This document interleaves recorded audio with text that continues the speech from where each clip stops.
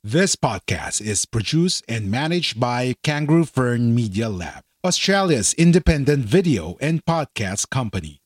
We do the podcasting hard bits so you don't have to. We make podcasts easy. Book a call at www.kangaroofern.com. www.kangaroofern.com. Hello everybody! Hello! Welcome to another episode of Retironario. Ito naman po ako, si Mimi. Jarvis. At maghahatid na naman tayo ng isang makabuluhang episode. Usapin. Or topic. Or usapin. People are very much interested sa passive income. So, lagi natin sinasabi na may mga nagtatanong, ano ba ang magandang passive income? Yung hindi ka na magtatrabaho, basta papasok lang ang pera. Mag-i-invest ka, tapos papasok ang pera. Sino bang ayaw ng passive income? Oo, sino bang ayaw? Yung kumikita ka nang walang ginagawa. Isa sa pinaka-popular na passive investing na pinopromote ngayon sa mga YouTube, sa mga TikTok, ay yung dividend investing na tinatawag. So, however, dividend investing is very much overrated. Ano ibig sabihin mo ng overrated? Yung masyado nilang pinopromote na parang ang dating wala na siyang, yung wala siyang walang mali. Walang weakness. Oo, walang, Okay ang dividend investing kung yung original na puhunan mo o yung kapital ay hindi bumababa ang halaga. Ito ay totoo kapag ang pera mo ay inilagay mo sa savings account, kasi yung savings account kikita, nandun lang siya, hindi siya bumababa ang value, or lalagay mo sa time deposit. Pag time deposit, meron ding siguradong interest na makukuha at the end of the period na yon. At pwede ka din bumili ng bond, yung government bond, na pag halimbawa nagbumili ka ng worth 1 million, bibigyan ka ng regular na pera on a monthly basis siguro, tapos at the end of the period, yung 1 million mo ibabalik sa'yo. Okay, meron tayong guest na dumaan. Yun ang ating baby boy. Baby boy. Okay. So, pwede ding ilagay ito sa MP2, yung Modified Pag-ibig Fund na tinatawag. Kasi yung MP2 na yan, guaranteed yan ng government na hindi bababa yung kapital mo. So, yung interest pwedeng bumaba, pwedeng tumaas, pero yung kapital mo, guaranteed ng gobyerno. So, yan yung mga pwede nating ilagay na pwede nating masabing passive income, pero medyo mababa lang ang interest na makukuha dyan. Ang original na puhunan ay intact at hindi mababawasan sa mga investment na yan. Hello, Aski! Pero pagdating sa stock investing, iba ang sitwasyon. Ano ang sitwasyon sa stock investing? Sa stock investing, yung original na puhunan ay pwedeng tumaas at pwede ding bumaba ang halaga. Okay? So ito ang pag-uusapan natin ngayon. Yung mga pitfalls na tinatawag sa dividend investing at paano ito maiiwasan. So ibig sabihin, yung sinasabi mong colored roses, hindi pala ganon ang sitwasyon. Meron tayong gustong iparating sa kanila na the other side of dividend investing. Okay, so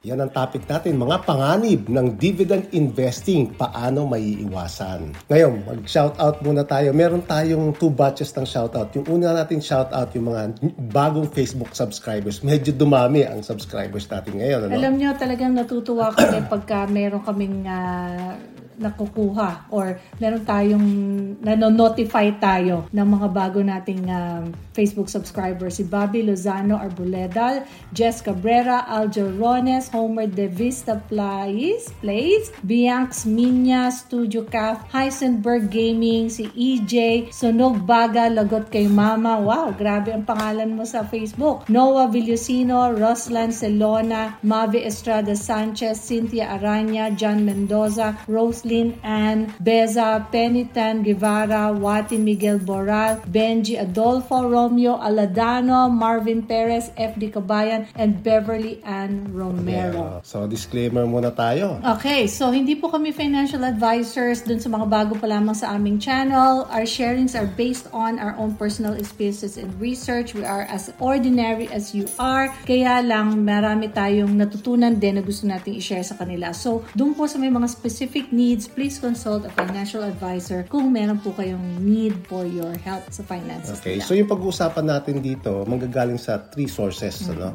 So yung isa, yung Morningstar Australia YouTube, yan yung link niya. At yung Morningstar Australia website, nandyan din yung link. At yung charting software and stock screener na ginamit natin ay yung tradingview.com. So baka doon ba sa mga bago ulit nagtataka kayo, ba't puro Australia? Kasi nasa Australia Kasi nasa tayo. Australia po kami. Ano ba ang dividend investing? Ako na magde-define. Ito ay isang strategy kung saan yung mga binibili po ninyong stocks ay nagbibigay ng dividendo. And I remember, meron na tayong isang episode na pinag-usapan natin yung dividendo. Mamimili ka kung gusto mo bang bigyan ka ng dividendo o magkaroon ng, ano yung isang option? Capital gain. So, hindi lahat ng stocks ay nagbibigay ng dividend. Yung mga nagbibigay ng dividend, ito yung mga medyo malaki na at established na mga kumpanya kasi hindi na nila magagamit yung kinita para mag-expand. So, ibinibigay na lang nila sa mga shareholders nila yung kanilang kita. Pero yung mga growing companies, majority dyan, hindi nagbibigay ng dividend kasi yung kinikita nila, ginagamit nila para palakihin pa at palaguin yung negosyo. Ito ay kakaiba dun sa tinatawag natin na growth investing kung saan nakafocus naman sa potential na pagtaas ng stock prices regardless kung nagbibigay o hindi ng dividendo yung kumpanya.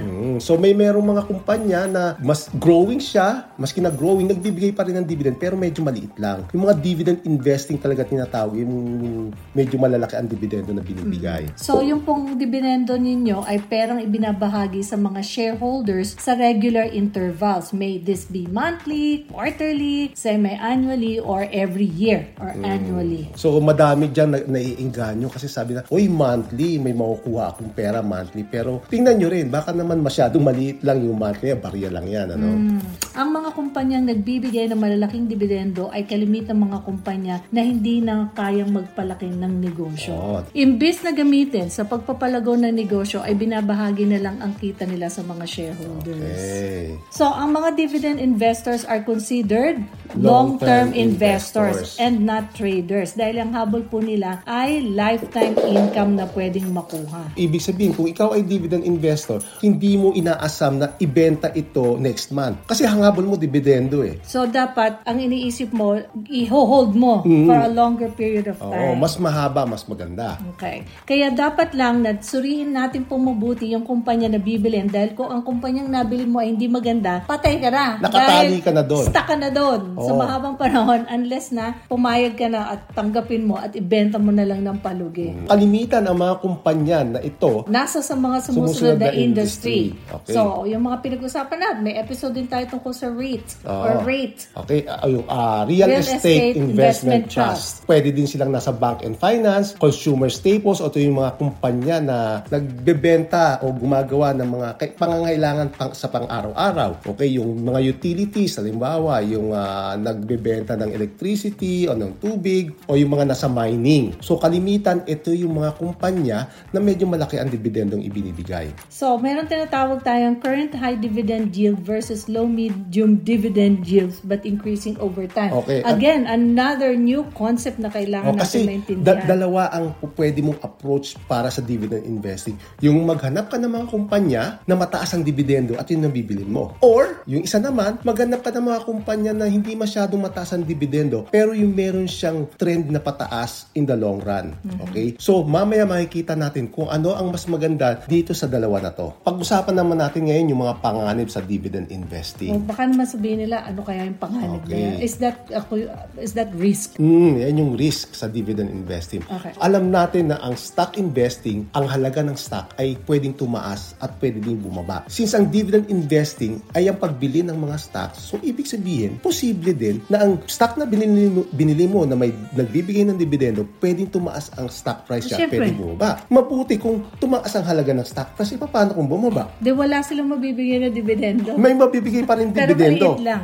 May mabibigay pa rin dividendo. Pero ang tanong, bumaba naman yung initial investment mo. Pero kung ang stock na nabili mo ay hindi maganda o hindi maganda yung fundamentals na tinatawag, okay, ang dividendo ay pwedeng bumaba at pwede ding tanggalin ng kumpanya. Kasi ang dividend, choice yan ng kumpanya. At pwede din ang stock price nito ay bumaba. So sinabi nga natin, ang pagbibigay ng dividendo ay hindi obligasyon ng kumpanya. Choice ito ng kumpanya kung gusto nilang magbigay o hindi. Unless na ito ay REITs o yung Real Estate Investment Trust Fund kasi sa by law, required sila na magbigay ng 90% ng kanilang kinita. Ang laki ng dividendo ay depende sa kinita ng kumpanya. Kung maliit ang kita, maliit ang dividendo ibibigay. Pwede itong itaas, pwede din itong ibaba. Nung kampanya, sila magdi-decide. Pwede ding itigil pansamantala o pwede ding itigil permanente. Okay. So, hindi niya ibig sabihin na bumili kayo ng kumpanya na nagbibigay ng dividendo, lifetime na meron kayong dividendo. Hindi. Okay?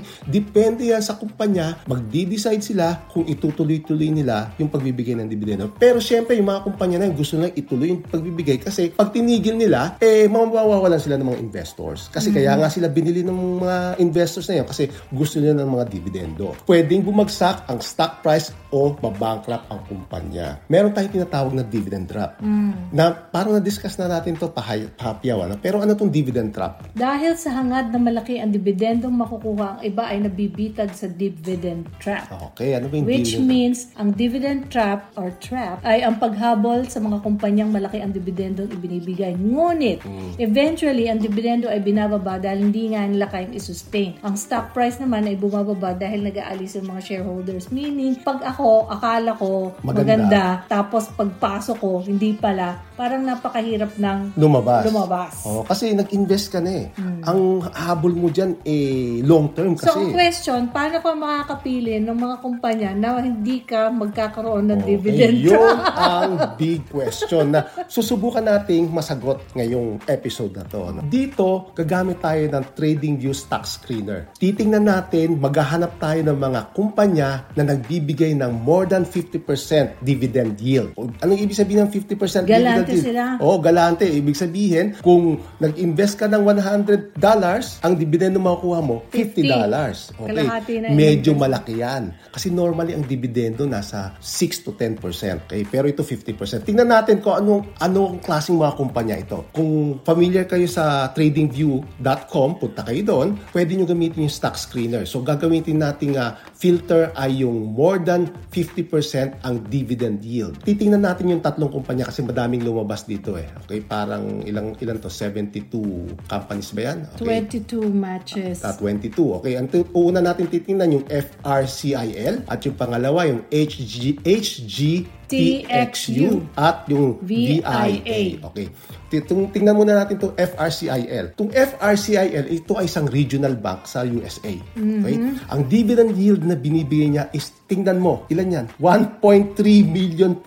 Meron bang ganyan? Parang hindi totoo. Hindi, totoo yan. Alam mo kung bakit? Kasi bumagsak yung stock price niya. Ibig sabihin, nagbibigay siya ng $1 for every share ng shareholder.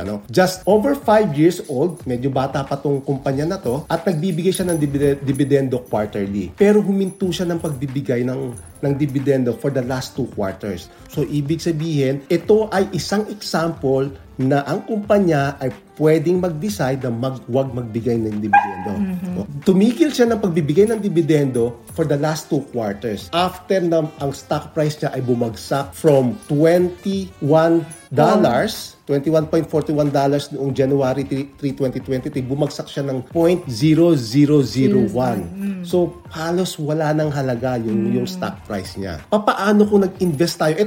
So, parang bumagsak ka din. Ito yung graph niya, no? So, kung halimbawa nandito pa lang tayo noong January 3, 2023. So, sabi natin medyo bumaba yung presyo. Siguro magandang bumili dito kasi medyo mura siya, no? Paano kung bumili tayo dito sa point na to ng 1 million na ininvest natin? Ano ang ibig sabihin nito? So, ibig sabihin niyan, yung 1 million natin, i-divide natin ng $21.41 per share, ibig sabihin makakabili tayo ng 46,707 shares. Yan ang shares natin doon sa kumpanya. Noong May 3, 2023, bumagsak ang stock price from $21 naging 0.0001 na. Ganon kababa ang binagsak. Hindi ko alam kung bakit bumagsak ang stock price. Pero assuming na patuloy pa rin na magbibigay ng dividendo yung kumpanya, Ibig sabihin, tayo ay makakatanggap ng kada share ng $1.03 per share. Kung meron tayong 46,707 shares, imumultiply natin yan ng $1.03, ibig sabihin, makakatanggap tayong dividendo ng 48,108 kada taon. Okay? Yan ang expectation.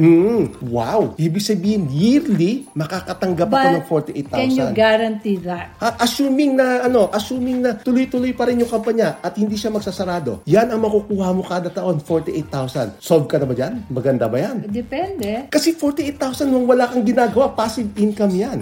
Okay? Passive income yan na makakatanggap ka ng 48,100 every single year. Pero ito ang tanong, ano nangyari dun sa iyong 1 million? Kung meron kang 46,707 shares at ang current na presyo niya ay bumagsak sa 0.0001 per share, ibig sabihin yung 1 million mo, ang halaga niya ngayon ay $4.67 na lang. Wow. Ganyan kalaki ang pera na ibinaba ng pera mo. Anong ibig sabihin yan? Maski na magkaroon ka ng passive income kada taon na 48,000, kailangan mo ng almost 21 years para ito ay maibalik sa'yo, yung puhunan mo na 1 million. Kung assuming na hindi magsasarado yung kumpanya. Parang ang tagal ng 21 years. Pero ang tanong, malamang kasi ito magsasarado na to eh. Pag ganyan ang ibinaba ng stock price, malamang magsasarado na yan at magdideclare ng bankruptcy. Pero assuming nga na itutuloy-tuloy pa rin yan, kung magtutuloy-tuloy yan, it will take you 21 years para lang makubra, maibalik sa iyo yung 1 million. So, isa yan sa mga dangers in yung paghahabol ng mga matataas na dividendo. So, ito naman isa, yung HGTXU. Ito ay isang investment trust, mutual funds, na ang dividend yield niya is 132%. Nagbibigay siya ng monthly dividend, pero for the past 5 years, kung mapapasin natin dito sa graph na to, no? Dito sa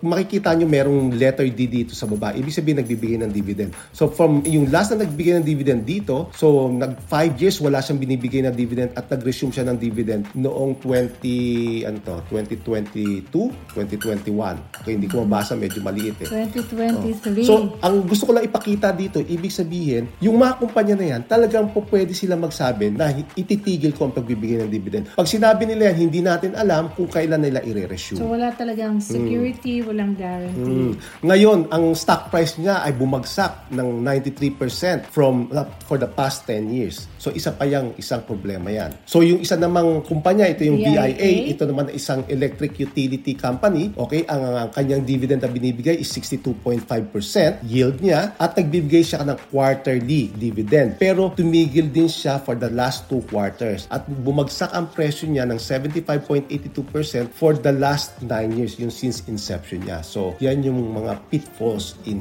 dividend investing. So, pero maghanap naman tayo nung hindi yung extreme. Tingnan lang natin yung between 10 to 12. Pero 10 to 12 na to, malaki tong dividendo na to, no? Gamitan uli natin ng stock screener at ang lalagay nating dividend yield is between 10 to 12%. Tingnan natin yung dalawang stocks, yung TBNK tsaka yung IHD. Okay, ano itong TBNK na to? Ito ay isang savings bank sa USA. Nagbibigay ng 11.98% na dividend yield at nagbibigay siya quarter din ng dividendo. Pero bumagsak din ang stock price niya ng 68% for the past 10 years.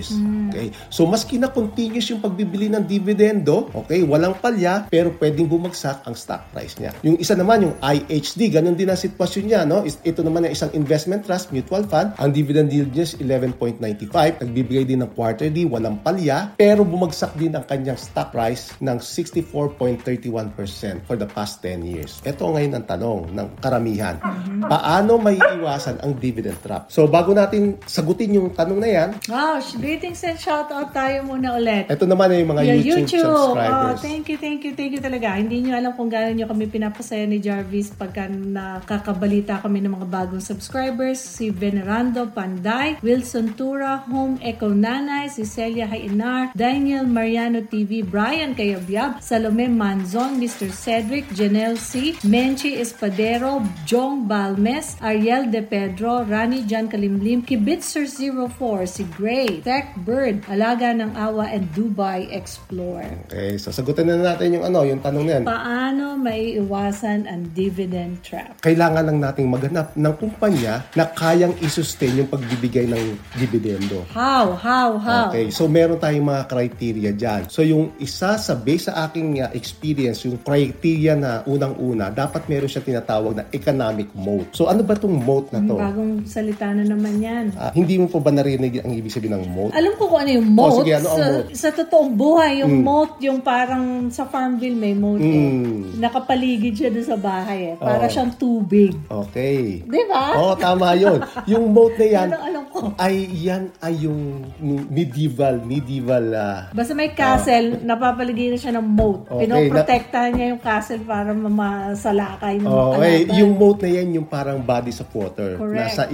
Napapaligiran siya ng tubig. Para bago makarating yung mga kaaway doon, mahihirapan silang mapasok yung castle. So itong economic moat na to, ito ay pinopularize ni Warren Buffett. Sinasabi niya, dapat ang kumpanya ay merong moat na tinatawag. Ibig sabihin, hindi basta-basta matatalo ng ibang mga competitors. So ano ang components ng economic moat? So kung gusto niyo makita yung definition ng economic moat ng Morningstar, tingnan niyo lang yung YouTube na yan o kaya i-search niyo lang Morningstar economic moat, makikita niyo na yan. So yung economic moat na tinatawag dyan, ito yung abilidad ng kumpanya na protektahan yung kanyang kita from its competitors. Meron tayong tinatawag na switching cost moat. Ano tong switching cost moat? Ibig sabihin, ito yung mahirap kang lumipat ng isang kumpanya. Halimbawa, nasa office ka, ang ginagamit mong software ay Microsoft Office. Ang alam ko merong Linux. Oo, mga ibang software Linux. Pero mahirap ng halimbawa, iPhone to Samsung, Android to Apple mahirap product. nang mag-switch. Okay, halimbawa tayo, for the past few years, laging iPhone tayo. Kung gusto nating mag-upgrade o bumili ng bagong phone, kailangan iPhone kasi nandun yung data natin Mahirap tayo mag-Samsung kasi mahirap ma-transfer. Baka naman isipin nila, dali-dali natin mag-upgrade ng iPhone. So, halimbawa lang yan. So, yun yung isa sa mga moat, yung switching cost. Kung mahirap mag-switch, ibig sabihin may moat yung kumpanya na yon. Yung isa pa yung intangible assets na tinatawag. So, ito yung mga patents. Kalimitan, ito yung mga pharmaceutical companies. Pag naka-invento ng drug, ipapatent nila yan para hindi magaya ng mga ibang kumpanya. O kaya yung mga government licenses. Halimbawa, yung mga casino. Mahirap kumuha ng license sa casino. So, pag may license ka niyan, mahirap ng kalabanin ng ibang mga competitors. Okay, mga brand identity. Halimbawa, yung Coke, yung Nike, may mga brand na yan. Mahirap ng kalabanin ng mga yan. So, yung isa pa yung cost advantage na tinatawag. Ito yung mga kumpanya na talagang yung kanilang raw material ay bagsak, kaya naibibenta nila ng mura yung mga products nila. So, pag ganyan ang kumpanya na yan, mahirap na rin niyang kakumpetensyahin. At yung isa pa yung efficient scale na tinatawag. Ito naman yung pag pumunta ka yung kumpanya pumunta sa isang lugar, natatalo ka agad yung ibang kumpanya. Halimbawa, yung mga SM. Pag nagtayo ng SM sa gantang lugar, yung ibang mga nagbabagsakan na yung mga ibang halimbawa, Jollibee. Nagtayo ng Jollibee. Yung mga fast food karinderya doon, nawawala na. Yung Morningstar, kinategorize niya yung moat according to yung kung gaano katagal niya kayang isustain yung competitive advantage. So sabi niya, kapag ito ay maglalast yung competitive advantage for 20 years, may tinatawag na wide moat na tinatawag. Kapag 10 years naman na maglalast, narrow moat. Kapag walang moat, ibig sabihin, madali siyang papatumba ng ibang competitors. Ang economic moat ay kalimitang makikita sa profitability ratios ng kumpanya. Kasi mahirap i-assess kasi yan Halimbawa, sabihin mo switching cost. Paano mo lalagyan ng value yan? Pero ang kagandahan dito, makikita mo sa proficiency, sa profitability ratio. Ano yung mga profitability ratio, okay? Ang mga ratios na to ay kailangan ma-maintain for a long period of time para masabing ang kumpanya ay mayroong moat. So ito yung sinasabi ng Morningstar. So kung meron kang return on investment capital na 13.5% for the past 3 years, yan ay wide moat. At meron siyang operating margin trailing na 21.1%, wide moat din yan. At net margin trailing for 10 years, 14.1%. Parang gumagano na siya sa ulo ko. Yung mga numbers na yan, makikita natin yung mamaya. Malalaman nyo kung paano nyo hahanapin yan. Yan lang ang ibig sabihin yan. Pag narrow moat, ayan yung mga numbers. Pag walang moat, yan yung mga numbers niya. Pinag-usapan na natin yung economic moat, number 1. Yung number 2, kailangan yung dividend payout ratio, titingnan din natin yan. Kung masyadong malaki yung payout ratio, hindi maganda. Anong ibig sabihin ng payout ratio? Dapat yung maging sustainable itong payout ratio. Ang dividend payout ratio na mahigit sa 90% ay maaring hindi sustainable. Okay, ano ang tanong? Ang tanong ngayon, sir, ano ba yung payout ratio? So halimbawa, bigyan tayo ng example. Assuming isang kumpanya na ang stock price niya ay sabihin sabihin natin first year ay $10, second year $10, hindi nagbago. Pero ito ang kanyang financials for the first year. So first year, kabuuang kita ay 1 million. Tapos gumastos yung kumpanya ng 700,000. Magkano ang kinita niya? 300,000. Pag ang kumpanya ay magbibigay ng payout ratio ng 95%, ibig sabihin 95% ng 300,000, yan yung ibabahagi niya sa mga shareholders. Imumultiply natin yung 300,000 by 0.95, ibig sabihin 285,000 ng netong kita ibibigay sa mga dividend, sa mga shareholders. So ibig sabihin yung $15,000 na natira, ilalagay nila yan sa reserve o kaya pwedeng gamitin nila for expansion. Pero ang bottom line diyan, 285 yung ipamimigay nila. Kung merong 100,000 na shares yung kumpanya, ibig sabihin, i-divide natin yung 285 by 100,000, ibig sabihin, kada share na meron ka, bibigyan ka ng kumpanya ng $2.85. Yan ay first year. Ngayon, second year, ganito nangyari. Second year, ang kinita lang is 900,000. Medyo mababa ng first year. Ang gastos niya is 700,000. So, magkano ang kinita? 200,000. To maintain yung $2.85, kailangan ang payout ratio niya is 142%. Lampas pa sa 95%. Lampas pa ng, ibig sabihin, yung net kita niya na 200,000, kailangan dagdagan niya yan. Okay? Saan siya kukuha ng panita? Yun ang tanong. Okay. So, yung dividend na 200,000, imumultiply natin ng 1.425. Ibig sabihin, kung ang payout ratio niya is 142.5, ang kailangan niyang ilabas na pera is 285,000 para sa dividend. Okay. Anong ibig sabihin yan? Ibig sabihin, kulang siya ng 85,000. Saan niya ngayon kukunin yung 85,000 na yan? Kukunin niya yan sa reserve money niya kung meron siyang reserve. Kung wala siyang reserve money, bababaan niya yung papamigay niya. So, yun ang danger kapag malaki ang payout ratio. Wala na siyang room para itaas o baba. Pero isipin mo kung ang payout ratio mo is 30%. So, pwede ka pang mag 40% na sa next year o 50%. Pero kung tinaasan mo na kaagad at nalugi ka sa susunod na taon, mahihirapan ka. So, hindi sustainable kung ang payout ratio ay malaki. May mga industriya kasi na more than 100% ang binibigay. Sabi natin, pag more than 90% is medyo alanganin. Pero may mga industriya na mataas, more than 100%. Ito ay dahil mataas yung kanilang fixed asset. Ito yung mga kumpanya o mga industry na nasa REITs, yung mga infrastructures, o yung mga nagbibuild ng mga train, ng mga roads, o yung mga nasa utilities. Okay? Bakit? Okay, halimbawa, yung kabuuang kita is 1 million. Balik tayo doon, ano? Gumastos ng 700,000. Pero yung 700,000 na yan, hindi lahat yan gastos. Meron diyang depreciation na tinatawag. Ano yung depreciation? Halimbawa, yung bahay. Bagong-bago for the first 10 years. Tapos unti-unti na nagkaka-crack, unti-unti na nagkakaroon ng kung ano-ano. Nilalagyan niya ng value ng accountant kung magkano yung ibinababa ang value. Okay? Pero value lang yan, pero hindi talaga ginastos. Okay? So, halimbawa, ang depreciation ay 280,000. Kasi itong mga kumpanya na to, medyo madami nga silang asset. Kaya, nilalagay nila yung depreciation. Kung ang gastos niya is 420,000 at ang depreciation is 280,000, ang gastos na lumalabas is 700,000. So, ang netong kita niya is 300,000. So, kung ang payout ratio niya is 180, ibig sabihin, 180 times 300,000 ang ibibigay niyang pera sa kanyang mga shareholders ay 540,000. Pero tingnan mo, ang kinita lang niya is 300,000. Saan niya kukunin yung 240? Kukunin niya yan dun sa depreciation na inilagay niya sa accounting. Kasi hindi naman niya talaga ginastos yan eh. Okay? Inilagay lang yan pero yung pera nandyan pa rin. So, ibig sabihin, meron pa siyang konting kita talaga na 40,000. So, kaya yung mga companies na yan, yung mga high fixed assets na REITs, infrastructure at utilities, kaya nila magbigay ng mas malaking dividendo kasi yung depreciation isinasama nila sa expense. Pero in reality, hindi naman talaga nila ginastos yun. Yung susunod, number 3, na paano natin may iwasan. Okay? Pinag-usapan natin na dapat maganda yung moat, may moat dapat ang dividend ratio ay hindi masyadong mataas. At yung pangatlo ay yung dividend per share niya dapat tumataas. Hindi yung stagnant o hindi bumababa. Titingnan din natin yung financial strength niya. Ibig sabihin, yung current ratio na tinatawag, yung current ratio, ito yung ratio, siguro hindi kayo familiar dito, ratio between current asset at current liability. Yung ibig sabihin lang yan, kung mas mataas ang current ratio nyo, ibig sabihin, kayang bayaran ng kumpanya yung kanyang mga pagkakautang. Yung debt to equity ratio, ito yung total liability divided by shareholders equity. Ibig sabihin lang nito, mas magbaba ang ratio, mas maganda. Yun lang kailangan nyo tandaan.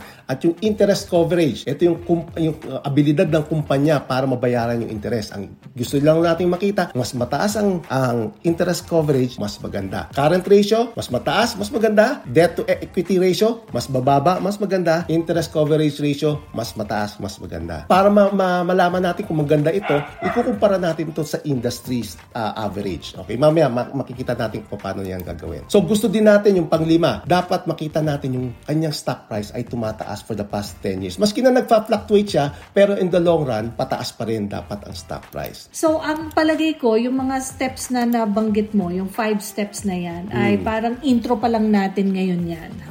Yung pag-usapan ng MOAT, dividend payout ratio, dividend per share, financial strength, and increasing stock price over 10 years. Pero kung ako, beginner, dito sa topic natin, magkakaroon po tayo ng second part nitong episode na to, na hihimayin naman natin bawat isa ditong mga 5 steps na to, or 5 siguro magbibigay tayo ng example, papaano. Magbibigay kami ng example kasi pag ngayon namin ibibigay sa inyo, baka malunod ka na masyado.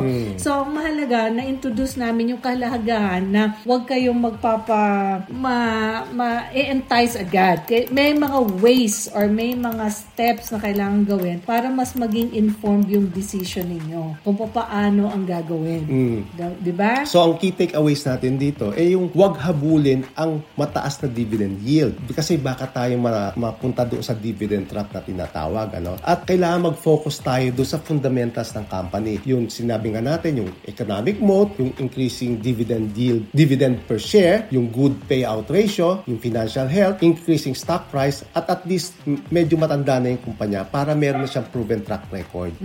Okay. Siguro yung paghimay-himay, kung si Jarvis ang magdi-discuss nun, pwede natin gawin yon as another episode.